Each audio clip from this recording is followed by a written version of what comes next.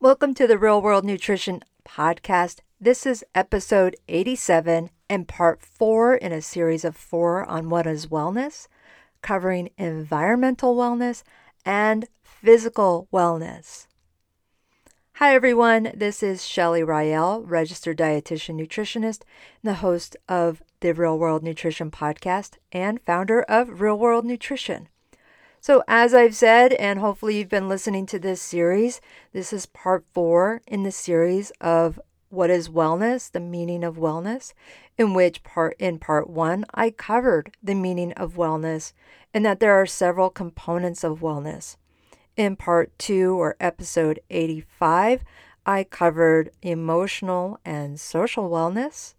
And in part 3, episode 86, I covered intellectual wellness and then occupational wellness.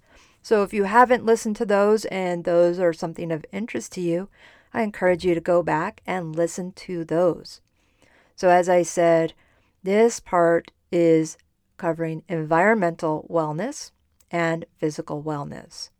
Now, as I've said many times, there's not agreement of all the components of wellness, but I always found this one interesting, environmental wellness, because this really is an area of wellness that people don't often consider wellness related. But having an appreciation and understanding of how your environment affects your health and well-being, as well as having awareness on how your daily habits affect the physical environment, is important. So with environmental wellness, this is a mouthful here. The first step is awareness. And of course, there are many messages about helping our environment, but not everyone hears them or realizes that there is more that they can do. So remembering that phrase, reduce, reuse, recycle, it was designed as a hierarchy. So we should focus first on reducing some of the resources and energy that we use and excess packaging. Many people have this idea that recycling is enough. But this was meant to be the third component there after reducing and reusing things in our environment. So here's some things that you can do to help reduce and reuse before you have to go to recycle. So very quickly, reduce water by taking shorter showers and not running the water while brushing your teeth or washing dishes, and running the dishwasher only when it's full and only wash a full load of laundry. I know the same may seem very basic, but I've encountered many times where people say, oh, I didn't even think about not running the water while brushing my teeth. Reduce the need for bags at the grocery store by skipping them whenever you can, and of course, choosing reusable bags whenever possible. How about this? Run errands in a single day to reduce driving time and your fuel use. If you have an appointment, tack on the errands before or after the appointment. When possible, buy local. Even if it's from a chain store, buying local will help reduce emissions of online store-to-door shipping and delivery, and even chain stores hire people locally from the community. They're not always bringing in people from outside our community. So yes, chains may not be something you like, but at the same time, it is still helping people with jobs. Use reusable cups and dishes and utensils rather than disposable items as much as possible. I know in the past few years there was a lot of to-go containers and take-out containers, and it was a lot of things that was going to the landfill. And then food waste. Food waste is one of the biggest contributors to our landfill, and I've addressed this in past episodes. And this isn't because of unfinished prepared food that we're scraping into the trash from our plates, but from foods that were never prepared. That was those green, slimy vegetables, something you don't even know what it was originally. To only buy what you need and use what you have. And then here's one, it tends to be controversial. I don't mean it to be controversial, but choose one less meat-based meal per week. Now, when I say it's controversial, some individuals have a hard time with the idea of giving up meat for even just one day. I'm not saying it even has to be a whole day, one less meal per week.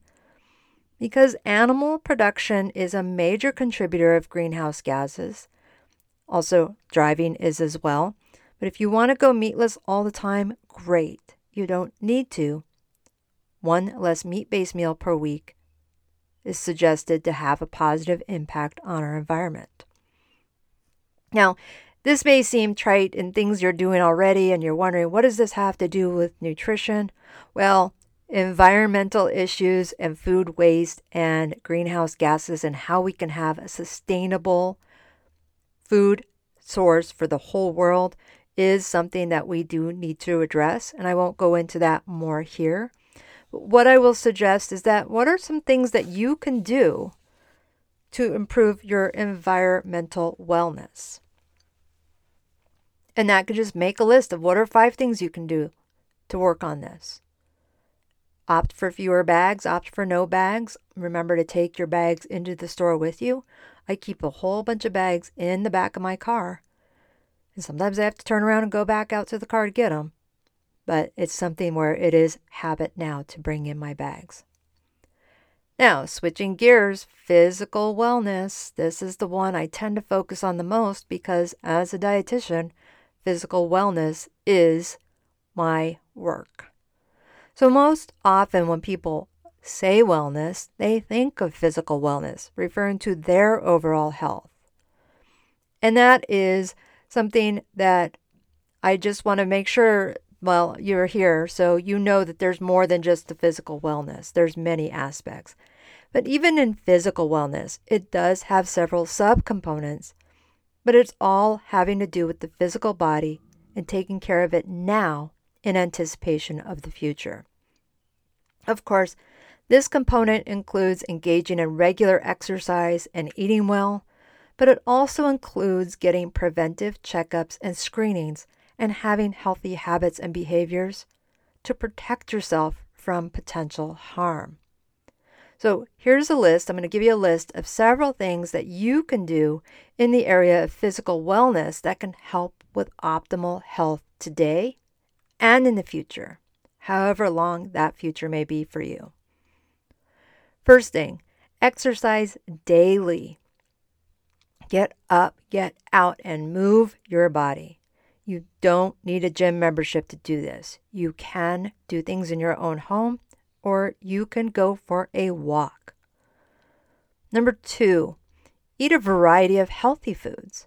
This includes fruits, vegetables, whole grains, plant proteins such as nuts, seeds, beans, and legumes, along with protein from animal sources, and that can include fatty fish as well as lean red meats and white meat. Limit added sugars, limit added solid fats, and limit excessive portion sizes. Get appropriate rest and sleep by having a consistent bedtime and limiting those outside distractions in the bedroom. Get appropriate health screenings. So don't put it off to avoid bad news. People say, oh, I don't want to get that test because I don't want to know. Oh my goodness. Early detection of many health conditions can lead to better outcomes and often less invasive treatments. And then here, this sounds super simple, but physical wellness includes wearing seatbelts, even if you're just driving a mile or two. Wearing and buckling helmets for biking, skiing, snowboarding, skating, motorcycling, and other activities, and utilize protective equipment when available. It sounds so juvenile, sounds so basic. Wear your helmet, wear your seatbelt, but so many people still don't do it.